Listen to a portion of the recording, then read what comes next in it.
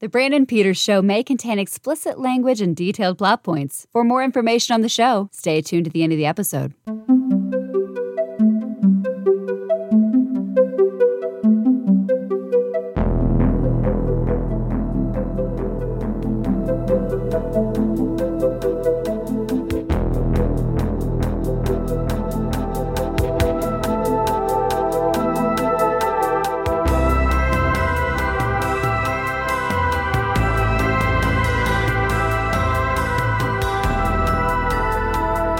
And now, here's Brandon.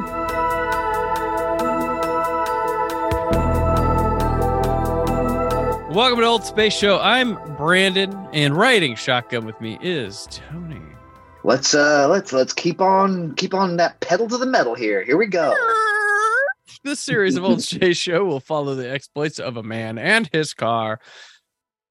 CAR, not KARR. There it is. Yes. The first season of Knight Rider. Today, we're here to discuss the 10th episode, Inside Out. Not to do with the Pixar movie or the Kevin Kline film. This is the OG from Knight Rider. That's right. The original here, yes. Michael captures a criminal named Dugan and takes his place as Colonel Kincaid's new driver. His goal is to find out for what purpose Kincaid is building his own private task team and catch him red-handed.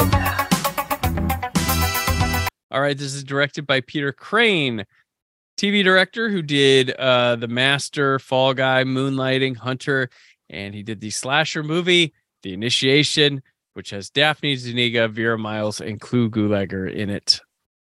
I liked it. Yeah.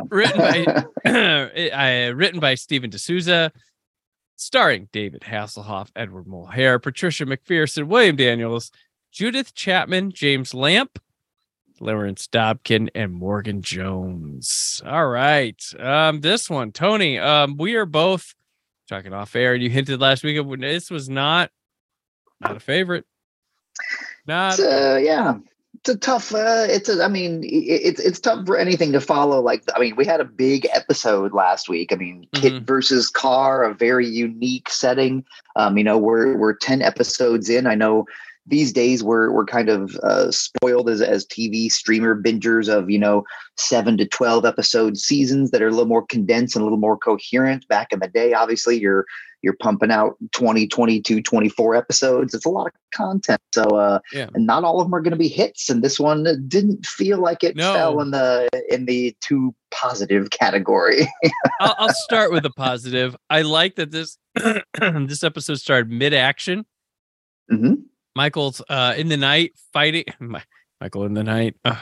Off to a good start. Michael is fighting a guy inside of Kit in the evening.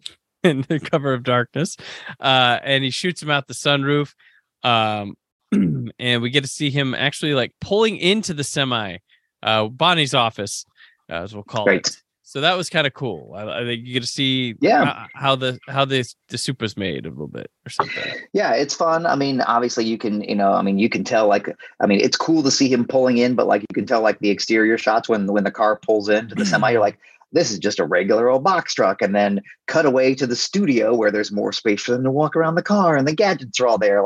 It's a very clear difference, but whatever, that's what it is. So an interesting thing that might speak to why we feel a little ambivalent about this episode is because I was reading in the trivia little notes here that this was the first episode that was produced after the pilot. So in production codes, this is technically the second episode. So this was Bonnie's planned first appearance, which you can kind of tell by the opening credits. This her quick little starring Patricia McPherson, that's pulled from this episode. Gotcha. So maybe that's why this feels a little disjointed, because this was not meant to be here. It was meant to be an early episode. So that could also really drive some of the weird feelings that we're having towards it as well. I will say that action-wise, there's some ambitious shit there. We'll talk about later. That was okay, so they're still a little hungry there, but interesting that's the second one. because it feels tired almost at this point. It's just weird. Yeah, you're right. Yeah, it feels like the same. Yeah, at this point, it feels like the same stuff that they've been doing. But when they shot this, obviously they had planned on this being like still the introduction, which to these characters, which makes sense why I think we talked about earlier in the season where we felt like we didn't see Bonnie much in those first few episodes, probably because this one was meant to establish her. Yeah. And then when she went away for a bit, it wasn't a big deal because she was already kind of a more established character of, when Michael's like, I wonder if there's a real woman under those overalls. And then Kit, of course, scans her and is like, oh, here's her dimensions. It's like, yuck, so. Right. I wonder if there's a real woman under those overalls. Just a robot. Like, such a weird statement. Right. So, what Michael's doing here at the beginning when he was fighting, he's like trying to transfer a criminal. Then the guy flipped on him. So Michael's going to take this guy's place at this militia type operation. Yeah. That also kind of lends itself to the weird vibe of this episode. Like none of this feels very well fleshed out. Like the militia is like, I was like, is this couple dudes hanging out at like a resort? Yeah, it's like a weird the Spectre training facility like they have from Russia with Love. Like what is going on here? And it's hilarious. Nothing makes sense. It's hilarious too. Michael shows up and Hasselhoff like towers over everyone there. Like he is a giant compared to everyone else in this cast this week. Like it's ridiculous. Like it's a very interesting vibe because even the person he took the place of was it didn't seem to be a terribly big guy. And then of course you've got that whole thing where they're like, Michael's like, I'm gonna, we're gonna put you in a put you somewhere where you can't get out, and it's like the world's tiniest, chintziest Airstream trailer with like a padlock on the door. I'm like, what is this? It's not gonna keep anybody in there, but. And then, of course, they go back to him in the middle of the episode, and he's like clawing at the windows. I'm like, this is a disaster. Like they did not think a lot of this through. No, there's like a lot of like sneaking around the night here with Kit helping out, doing this one you can tell now that you say that Kit's not used for anything interesting too much when it's not an action sequence on the road. Which is interesting because he had they made a big deal out of it in the opening scene where he went to drive in, visit Bonnie, where they put the micro jammer in there. And of course that came in, he had to use that later in the episode. But yeah, it's like, it's very interesting. I can see why they maybe chose to move this away from the second episode because I don't feel like it really highlighted all the things that Kit could do. And maybe they felt like they would lose the audience if they made Kit too plain too early, if that kind of makes sense. I can see that. Yeah, this one definitely tries to. So this would be Michael's first of floozy woman that he picks up here in the. Yeah, and again, this one feels she feels super shoehorned into this. It's like, oh yeah, there's a bunch of dudes hanging out, the task force, and a girl, shocker, right? And a girl with a heart of gold. Right. It's a lot tougher for her than the guys here. Mm-hmm. And she's not bad. She's just drawn that way, things like that. So. And Michael has there is the weird thing where they have like that meeting and she there's like they kiss like when they're leaving. Like and I'm like, yeah. He didn't kiss all the other ladies. But also, she's not like a single mother that we know of, so that's a good point. Yeah, she didn't have a very, very a highly specific backstory about a dead dad or something, widowed or whatever. So yeah, he just went for it. So so Tony, this one aired on November 26th of 1982, which would have been Thanksgiving or perhaps a week after. So this is right after Sweeps would have ended. So, yeah, they held this one out. Sure. Car was their big Sweeps. November. As well he should be. 100%. Yep. Their big Sweeps thing. So, yeah. I would say, so that's probably what it was. Yeah. This is we'll toss that one back.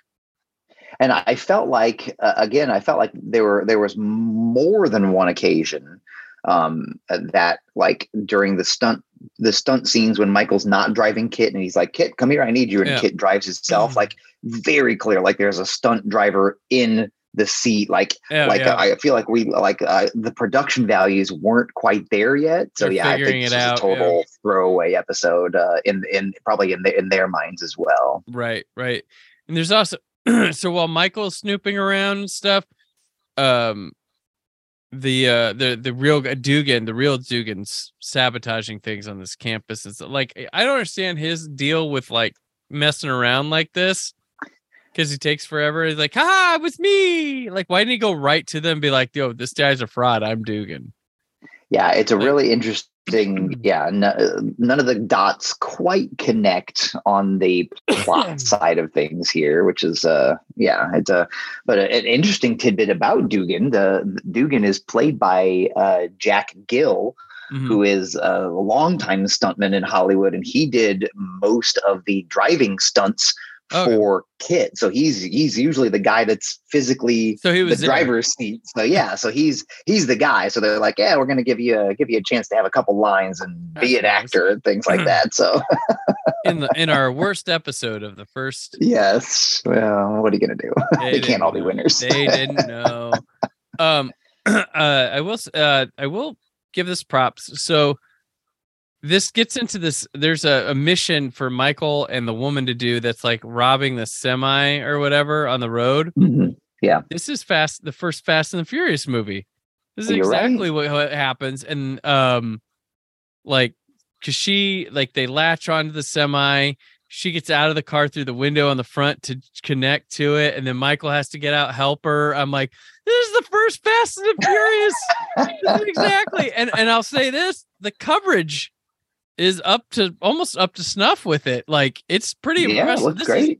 This is ballsy for television, like stunts and stuff. And I've said, well, not that first director of the first Fast and Furious, Rob Cohen, isn't the world's greatest director, but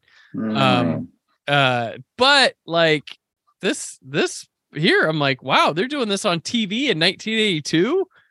That's not bad. Well, so we talked in these early episodes about how we were very impressed with the production values of the stunts and things like that. So this was obviously, if this was intended to be the second ever episode at one point, there's clearly that commitment to making sure, like, hey, if nothing else, like if the plot doesn't make sense and the acting's wouldn't or whatever, like we're going to ball out on the stunt scenes, which they absolutely have committed to this entire series so far, which is really cool. So yeah, it worked out. So like there is a highlight for me personally, at least within this like episode I didn't like. I was like, well, it had that. Yeah, that was nice. The saving grace there for sure. Saving grace. But yeah, so they end up being able to overcome this militia, and Michael delivers these bad guys in the back of a truck to Devin at the prison. He's like, Michael, what have you? Oh, look at this. Because they were kind of building that relationship with them that they dropped episodes ago. Yes, you're right. You're right. And it's right. It's very like antagonistic type of thing, and it's so and that probably again helps along the feeling of general listlessness of this episode. Is that like I get like the militia thing and bad guys whatever, but it feels like the stakes are really low here. Like I don't like there's not like a big to do, like all these guys, these, wannabe military dudes, whatever, this, I don't know. It just does the plot just didn't really connect the dots for me. I mean, I love the action stuff. It was great, but yeah, the story was iffy. It's totally like, if I wouldn't it's a total zone out episode. Even watching this to take notes and do a discussion of it, I was just like, yeah. All right. It was a tough one to get. Yeah, it was a tough one to get back through. You're right. Yep. You are 100% right. Yep. There was a good line in there from Michael. The leader of the militia is like, "I really liked you." And Michael goes, "Personally, I think you were a jerk." I was like, "Well done." Well done, Michael. Nailed it. Really got him good. But yeah, I really don't have much else to say. This episode really didn't. Yeah. I mean, like we said, they can't all be winners. They're not all going to be, out of the park. I mean, this had some redeeming qualities, in terms of the production values of the stunts and things like that was great. But just overall, it just, the story just didn't hook like they hoped it would. And that's clearly why they moved it off away from the second ever episode to the post sweeps doldrums. So right. Fair enough. All right. Well, Tony, let's shift out of this this one. Sure. And set our sights on the horizon here. Where can people find you?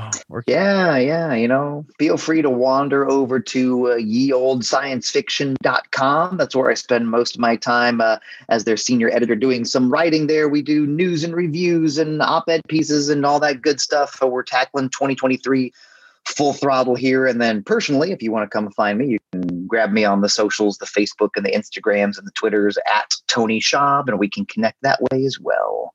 All right. Hashtag Dugan or Don'tgan. Nice. There we go. Nice. Yes. I'm a dad. I'm allowed to make that jokes. I dig it. And I'm on Twitter and Instagram at Brandon4KUHD. Written work on whysoblue.com. I believe they got a commentary Monday for... it's Avatar. It's the lengthy commentary with Scott Mendelson, Aaron Newirth, and I. It's great stuff. So just, you don't even need to have the movie on. Listen to our conversation about James Cameron, film history, technical stuff. It's great. It's actually a really good commentary. I was pretty impressed with how we pulled through on that one. But yeah, so that'll be here. But you know what's new? It's Tony and I next Wednesday doing more Knight Rider. Yes. So from Old Space, Brandon and Tony, not so lone crusaders in a dangerous world. The world of Old Space Show. Thank you for listening. The Brandon Peters Show is a Creative Zombie Studios production. Produced by Brad Shoemaker and Brandon Peters. Written and edited by Brandon Peters. Announcer vocals by Jessica Alsman. Theme song by Metavari. Web design and show art by Brad Shoemaker with Brandon Peters. All music and clips featured in the episode are property of their respective studios, and no infringement is intended. Additional information on this and other episodes at BrandonPetersShow.com. For any inquiries, press opportunities, or sponsorship, contact mail at BrandonPetersShow.com. The show is available on Apple Music, Spotify, or anywhere podcasts are found.